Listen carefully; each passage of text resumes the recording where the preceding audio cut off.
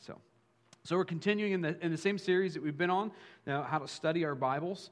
We've been just chipping away at this, just one small section at a time, hoping that that the essence of what we're going for is really sinking in. At some point, I will get to. Well, in this service, I had started to show you eSword and how to walk through that program. If you haven't had a chance to look at that online, I would encourage you to do that and even to download that to your own computers. And, we'll get to a point again here soon, perhaps next week, where I'll start to walk through that program and kind of how that helps me to understand the Word of God a little bit better. But before we get to the tools, I've been trying to give you different principles for how we even approach the Word of God in the first place. There have been a number of folks who I've come in contact with over the years who have a self-proclaimed love for the Word of God. They read the Word of God, and they're probably even diligent to read it on somewhat of a daily basis. But then sometimes they'll come with an interpretation of that Word that's really erroneous. And I think, man, this is somebody who has a love for the Word of God. They're trying to be diligent to serve the Lord and to read and do the things that they know are right, to try to get to know Him. But in the end, they're not coming to the right conclusions. And so what I'm hoping to do is to roll out a pattern for you to approach the Word of God so that you come to the right conclusions. My conclusions. If I didn't believe my conclusions were right, I wouldn't be able to take the stage and tell you. But I come to my conclusions via the pattern that I'm attempting to lay out for you. So we had three different concepts related to over the last several weeks. The first one was that we come to the Word of God, not to sharpen our theology, not because it's some religious expression, but because we are really indeed in this thing for relationship. And the reality to the Word of God is that it's like a crazy sharp knife in the hands of a skilled surgeon. I can't tell. Someone said that a long time ago, and it's just an excellent way to say that or to describe the Word of God. A ridiculously sharp knife in the hands of a skilled surgeon. And the reality is that I find myself on the operating table out of love. And there's stuff that's in me that's a carryover from the old man. The old man's dead, but the old patterns of behavior need to die too. How many of you know that, right?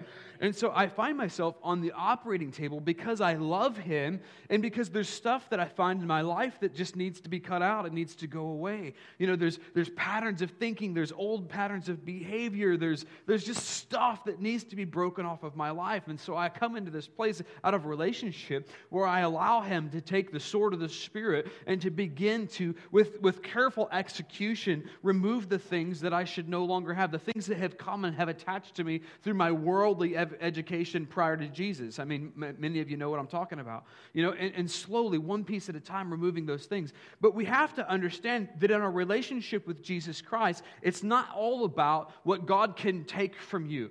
You're not slaves. He hasn't created you to be slaves. That's not the system that we've operated into. He's not the King of Kings who comes to you and says, "You're going to do what I've told you to do, or I'm going to put you in a gallows." Like, this is not the King that we serve. We come to this place where we realize as we're on the operating table that, first of all, I'm there out of love. In other words, these things that are being cut out of my life, they offend Him. And I don't want to offend the one I'm in love with because that's how love relationships work. But I find out also, this King of Kings and my relationship with Him, that those things that He's cutting out of my life are things that I don't really want to keep anyways. These are things that ultimately keep me from being able to enter into the abundance of life that He has literally died and paid for me to have. These are things that keep me from entering into my destiny, that hinder me, that are anchors, that drag, like balls of, the ball of chain. Hi, babe. the ball and chain that makes it difficult for us to walk through life. He's not taking stuff from me that I need. He's not taking stuff from me just to prove that He's God. Like, I'm the mega warlord God. You're going to do what I say or else. This is not the God we serve. He's taking things from me that hinder me from entering fully into the depths of relationship with Him that become it's a blessing to me. Like, the more of this stuff that He pulls out of my life, the more that I find that I'm entering into peace that goes beyond understanding. The more that He pulls this stuff out of my life, I realize that I have freedom. Freedom from perfection. That's something He's been working with me on lately. I didn't know I had that in me, but He's working on it. He's removing it. And there's such freedom in that place. And you find that as He begins to remove another bad apple from your tree, that you're entering into joy, maybe for the first time, as He removes these bits and pieces. See, so they're not things that you've wanted in your life. They're not things that you've needed in your life. They may be things that you believe are part of your identity. But that's why He's such a skilled surgeon, because He's able to separate those things from you in such a way as you realize, oh wait, that wasn't my identity, that was just really bad fruit. And look at the freedom that I'm now experiencing because of it. So we read for relationship, because I love Him and He loves me. The second point that we've brought up is that the Word of God is spiritually appraised. I don't know if we got to that last week, or I don't know how long we've been at this, but it all merges together. But the Word of God is spiritually appraised. And we talked about, last week maybe, that we can't approach the Word of God intellectually only. You know, and in fact, we see this with Jesus and the Pharisees. He had a dialogue with them, right? He said, you search the Scriptures. And I'm telling you, if anybody knew the Scriptures, it was the Pharisees, right? I mean, they knew them inside and out. They understood the entire Pentateuch, the Old Testament, and the laws and the prophets, everything that they had. They knew it really, really well. And He says, in these things, you thought that you had life. Wait a second, you're saying that there's not life in the Word of God? He said, but it was these that testified of me, and I'm standing before you, you don't even recognize me. See, the reality is, if we approach the Word of God intellectually, we'll come to conclusions that are, and ultimately, that are in contrast to relationship. We'll come to conclusions, good theology, stuff that looks really good, but in the end, it's really void of relationship. We can't come only intellectually. The study of the Word of God has to be a spirit-to-spirit connection, and if it's not that, we're going to find that we don't have the right interpretation, that we're not coming to the right conclusions. And just like the Pharisees, when Jesus stands right in front of us, we won't recognize Him. And how often have we seen this happen, especially with revival history? Over and over again, we see a new revival breaks loose with a new generation, and God's maybe doing something slightly different or slightly new. And the old generation, who had something slightly different and slightly new, persecutes the new ones and says, that can't possibly be God. Because in my rigid worldview, I've put down a box that says God has to work like this, He has to look like this. Like this is approaching the Word of God intellectually. I have an intellectual box that has to look like this, and if it's not that, then it's not God. And how many of you know we have missed the mark more often than not? You know, it's a spirit-to-spirit connection with God. This is a daily thing. It's your word is a lamp unto my feet. It's not a spotlight into my future. That means that I daily have to commune with Him. And that if I'm not communing with Him on a daily, or at least a regular basis, I'm not going to understand what He's saying to me. I'm not going to understand the Word of God that's plainly presented before me, because I need the Spirit of God to be able to interpret that which is spiritually appraised. So we talked about that, I think, last week. The other thing that we started to get into was that the character of God becomes a filter. You could call it a number of things, but it becomes a filter, or becomes the lenses by which I begin to view not only the Word of God, but also my life and the experiences, the encounters that I have throughout my life. And we got into the fruit of the Holy Spirit just a little bit. Do you remember that? Just doing a bit of a review here, just to make sure we're on the same page. We got into the fruit of the Holy Spirit. The reality is that the Holy Spirit is God's Spirit. Can we like, they are one. Father, Son, and Holy Spirit, three different persons in one. They're one. This is His Spirit. This is Him. In other words, He is love. He is joy. He is peace and patience and goodness and kindness and faithfulness and self-control. He not only embodies them, He literally is those things. He cannot be separated from them. And so when we come to any interpretation, whether that be in life or in the Scripture that we're reading, that is outside of the fruit of the Holy Spirit, we're wrong. Although the facts aren't in yet, something's messed up, and we've got to take that interpretation that we have and lay it back at the feet of Jesus and say, no, look, I know that you're love and joy and peace and patience. This doesn't look like it's lining up with those things. Reconcile that for me, because I'm grounded on the Word of God, and I have those glasses on. I view everything from the Genesis to Revelation through the fruit of the Holy Spirit. You are really that good. You're good. Now, it's simple. It really is this simple. Bill Johnson says it in a way that's as simple as I've heard anybody say. He says, God good, devil bad. I'm here to tell you that God really did intend for you to be able to discern that which is good and that which is bad. He's given you the capacity to be able to make that judgment or that determination on your life and on Him and on those that are around you. You know what's good and you know what's not, all right? Because so often we come into this cop-out place where we go, well, this is really tragic and horrible. His ways aren't my ways. This is the worst thing I've ever heard in my life. Good really is good. Look, God said that all good things come from Him, right? He didn't say all horrible, terrible things. That He said He would work those things for good, but He said if He's going to send it, it was going to be good in your life. Am I wrong? So if God's the one who's saying to you, what I am sending you is good, doesn't it presuppose that you would have the capacity to identify that which is good and that which is bad? So making the statement that His ways are not my ways is a cop-out for a lack of understanding of what you're seeing in front of you is that indeed. It's a cop-out. It's ignorant. It doesn't make any sense in light of the written and plain Word of God that says He's good, and I've given you the capacity to judge via the fruit of the Holy Spirit that which is good and that which is evil. He even tells us that we, through means of use, we sharpen our own senses to what?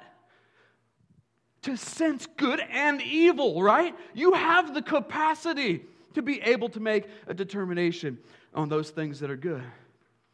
Let's just take any example. What about disease and sickness? Would there be anybody who would raise their hand in this audience or any audience who would say when they're sick, yeah, this is a good thing? Right, but so many people would be able to, they would go, well, maybe that's good. But look at all these great good things that God did out of it. Look, the reality is this. Just because I got a day off of work because I was sick doesn't make the sickness good. It just means that God is good, right? It doesn't mean that the thing that you've been inflicted with was somehow good. It just means that God, as Gwen is pointing out, is so infinitely creative in His ability to take it and work it for your good, for those who are called according to His purposes. Now, I hate to use this example, but we have to. I feel it's an excellent one as it relates to this concept. So, ladies, forgive me in advance, but. What if you have a lady who gets raped? And because of that rape, she conceives a child, a beautiful child, somebody that looks like Josiah. Is there any, we've got competition here, but I'm sorry, it's my son, so I'm partial. Is there anybody better looking than that little boy? You've got a strong second? I mean, it's like right there, neck and neck. So out of this horrific event is birthed something like Josiah. And let's take that a step further. Let's just say that this Josiah, this new Josiah, who's amazing and who's a joy and who's beautiful and perfect and just amazing little guy, and he goes on to become the president of the United States. And as the president, he finally balances the budget.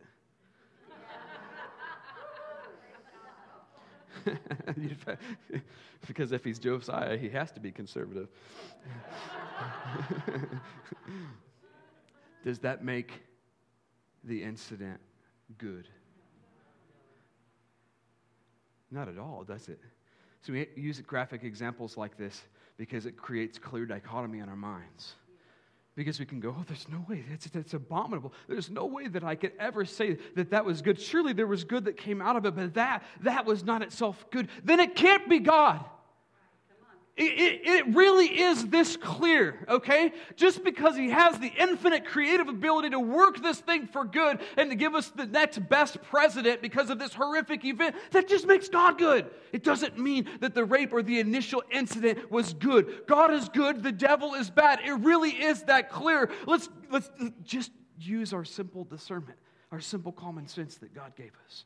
It isn't part of His master plan. It isn't something that He's put together, for His purposes in your life. Good is God. Bad is the devil. Let's be clear and make the separation. Jesus Christ Himself, as it related to sickness, came and said that He came to heal all those oppressed of the devil. You think about it. He came to heal every single one. Heal, meaning that He was addressing the issue of sickness in the earth. All of those who were oppressed by who? The Father in heaven, who decides to release these things into your life to somehow sharpen your character, to work some good for His infinite divine plan of purpose into your life. No, it doesn't say that, does it?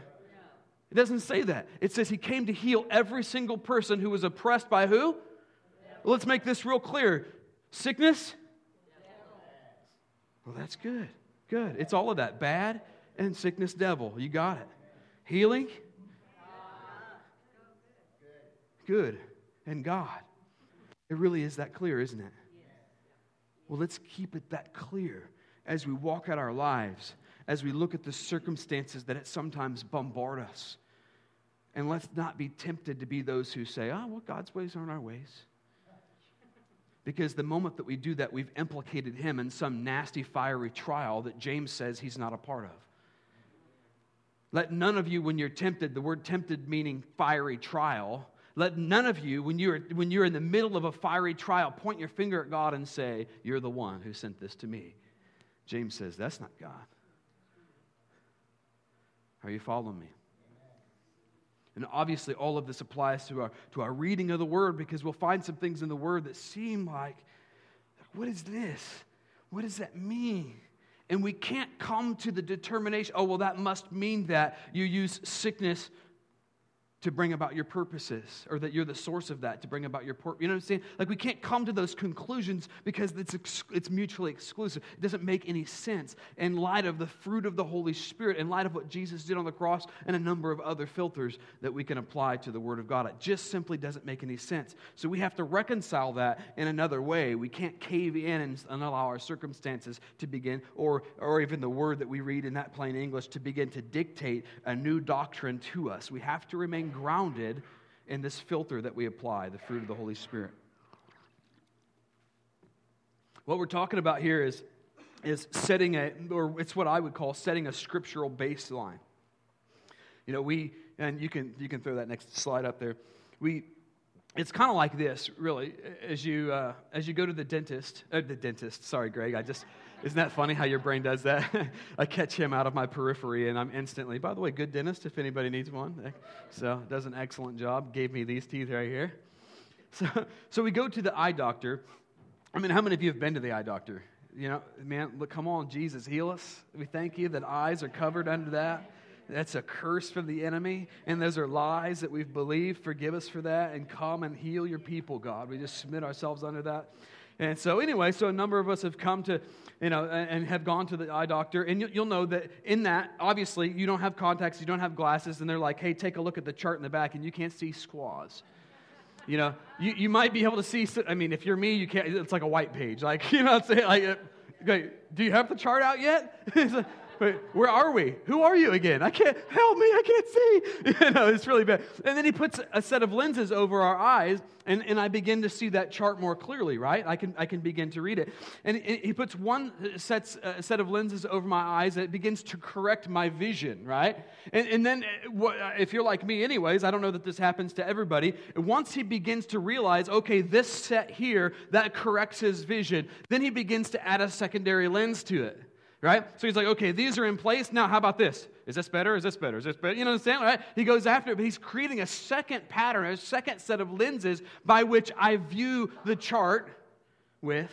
And every time I add another set of lenses, my vision or my outlook out there, the chart in this case, becomes even more clear. Is that making sense to anybody? Look, so when we're establishing a scriptural baseline, it's like we're there at the eye doctor and we put the first set of lenses in.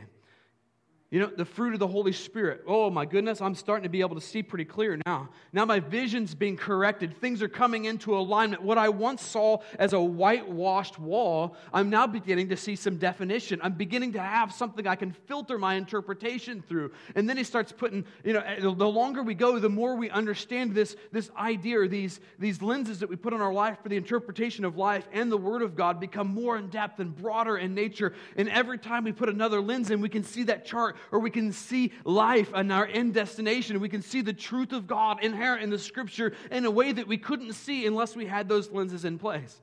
The second set of lenses, and you know it by now, that I like to apply in addition to the fruit of the Holy Spirit, which, by the way, I think if that's your only lens or your only filter, like there's like 9 of them, you're good. Like there's a lot, you know. That's a good filter. And this second one really is covered predominantly in that first, being the fruit of the Spirit. But the second one is this, the Father heart of God. And while it's pretty well covered in you're good, Goodness is the fruit of the Holy Spirit, right? Goodness and joy, all those things, they encapsulate this, but saying something that God is a Father somehow puts a different spin or a different twist on that for me, and it allows me to view Scripture in a slightly crisper light. My understanding by that second set of lenses coming in allows me to view the Scripture that I see that much more clearly. Look, do you believe that it was a mistake that God called Himself a Father?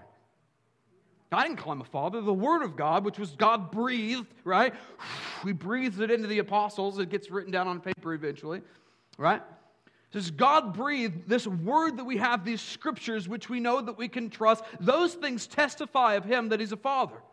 He created me. He created the system. He told Adam and Eve, for this reason, you'll leave and cleave your father and mother, right? So He's created a system whereby all of us on planet Earth would have a father. We've all been created in His image, right?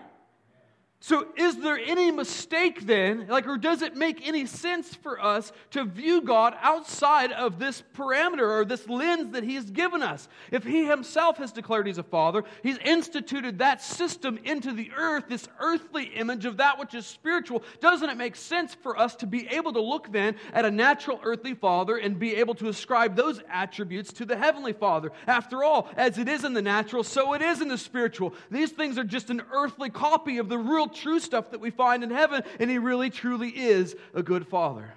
So think about this. Think about these lenses for just a second. What does it mean to be a good daddy?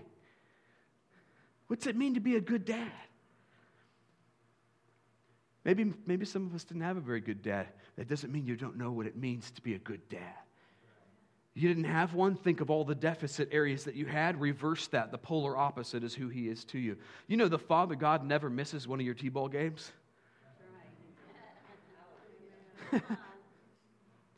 He's the God who's there. He'll never leave you.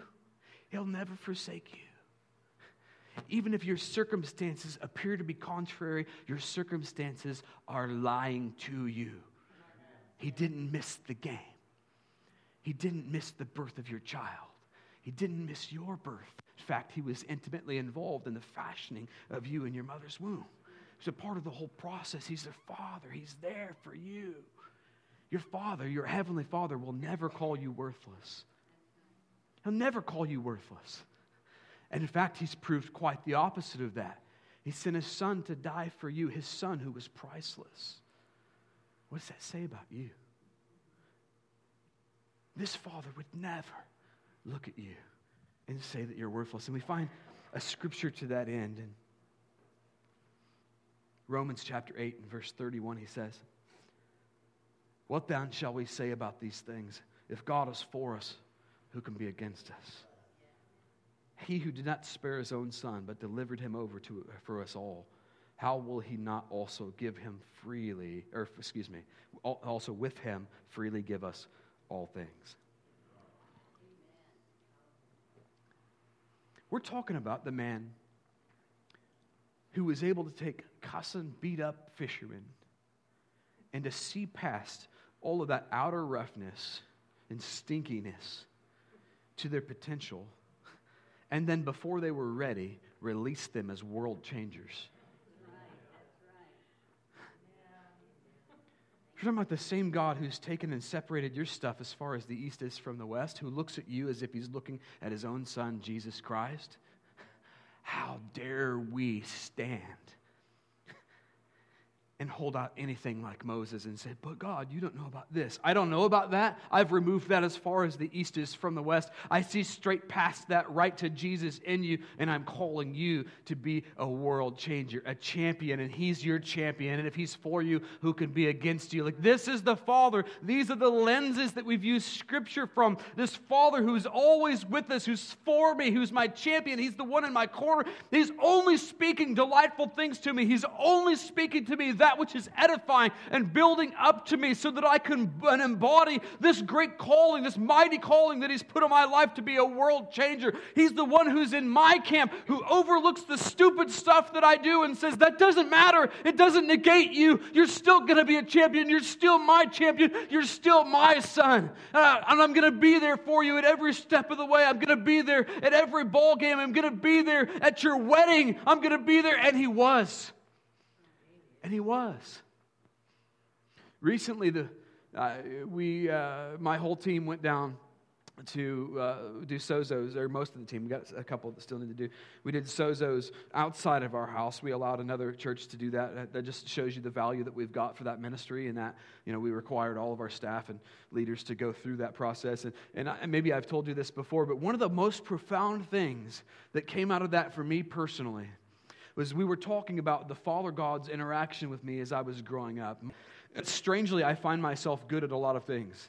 I can fix random stuff. I don't know how to. Nobody's ever taught me how to fix this. I just kind of jump in and it works out, and I think, hey, that's pretty good. And it's a weird thing. I've always thought it was weird, and I've always just kind of held it out there. And in that sozo, they said, look, the reason that you're able to do weird stuff like that is because the Father God taught you how to do it. The Father God imparted that skill to you as you were growing up. You thought that there was a void there, but I was the God who was there.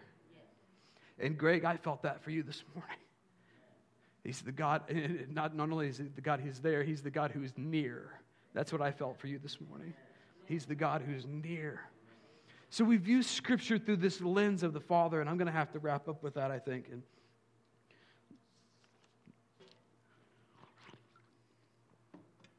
All right, I'm going to say two things, I think. The other day we were at the gym.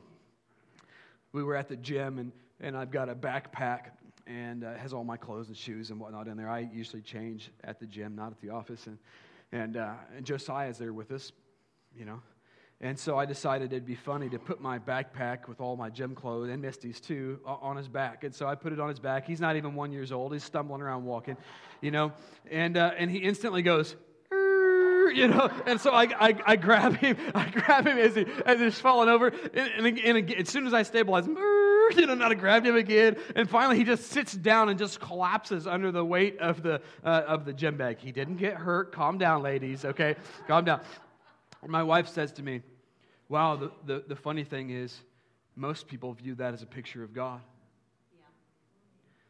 Can I just say to you that your Heavenly Father is not going to heap up such a weight that you can't carry it? He accused the Pharisees of this very thing, didn't He? You Pharisees, you whitewashed tombs, you heap up such a heavy load. You yourselves can't carry it, but you expect your disciples to carry it. The Father God, as demonstrated through the life of Christ, accused the Pharisees of this very thing. Yet you and I, and so many of those that are around you, we find ourselves in the thick of our circumstances, and the first thing that we do is we implicate God as the one who heaped up all of those heavy bags upon our shoulder. And we say something like, well, He won't give me more than I can handle. Who won't give you? Who won't give you more than you can handle? Are you really blaming God? Because the Father that I know, He won't heap up a load that you can't carry. The Father that I know, He's the one that when you're in the middle of the mud hole and you're battened down by all the weight of life, He's hooking a winch to you. And He's dragging you out of the pit that we got ourselves into. That's the Father that I know, championing you the whole time, saying, son, daughter, you can do this. You can get to the other side. This is what I've called you for. You can do this. You're better than this. Don't give up in the midst of the thick of the stuff of life. Don't give up. And the last thing I want to say is this, and I'm saying it in a hurry now. We find in a number of places that as we look at Jesus, we're seeing the Father, right? He says, do you not know me? Do you not know me by now? If you just see me, you've seen the Father. Because the Father and I were one. Hebrews tells us that He was the exact representation of the Father. So the Father God was walking in flesh, everything He said and everything He did. What's that tell you? That tells you as you apply this lens to your reading of Scripture and to your discerning of life around you, if it doesn't line up with the Gospels that declare the life of Christ, your interpretation is wrong. There's not one person that came to Jesus where He said, well, you know what? The Father's actually working some stuff into you. Come back in a week. He said, be healed, go and sin no more. Every single time, without fail, we need to begin to recognize the Father heart of God and then rightly apply that lens to what we're reading and to what we're experiencing in life. Because your Father loves you with an unquenchable, fiery love. And there's nothing that you can do that's going to separate yourself from that kind of love. So let's pray. Father, we invite you. We ask that you would come, that you would open up our mind's eye, our heart's eye, to the reality of the God who was there. Where was God when? Begin to show us where you were then, God. For those of us going through trials right now, we ask that you would manifest yourself, even if it's in dreams, Father, in that realm. However it be, we ask that you would reveal, where are you in the midst of these storms, Father? And we're asking for the impartation from the Father to be able to be the ones in the bow of the boat sleeping in perfect peace. In Jesus' name, amen. Have a great week.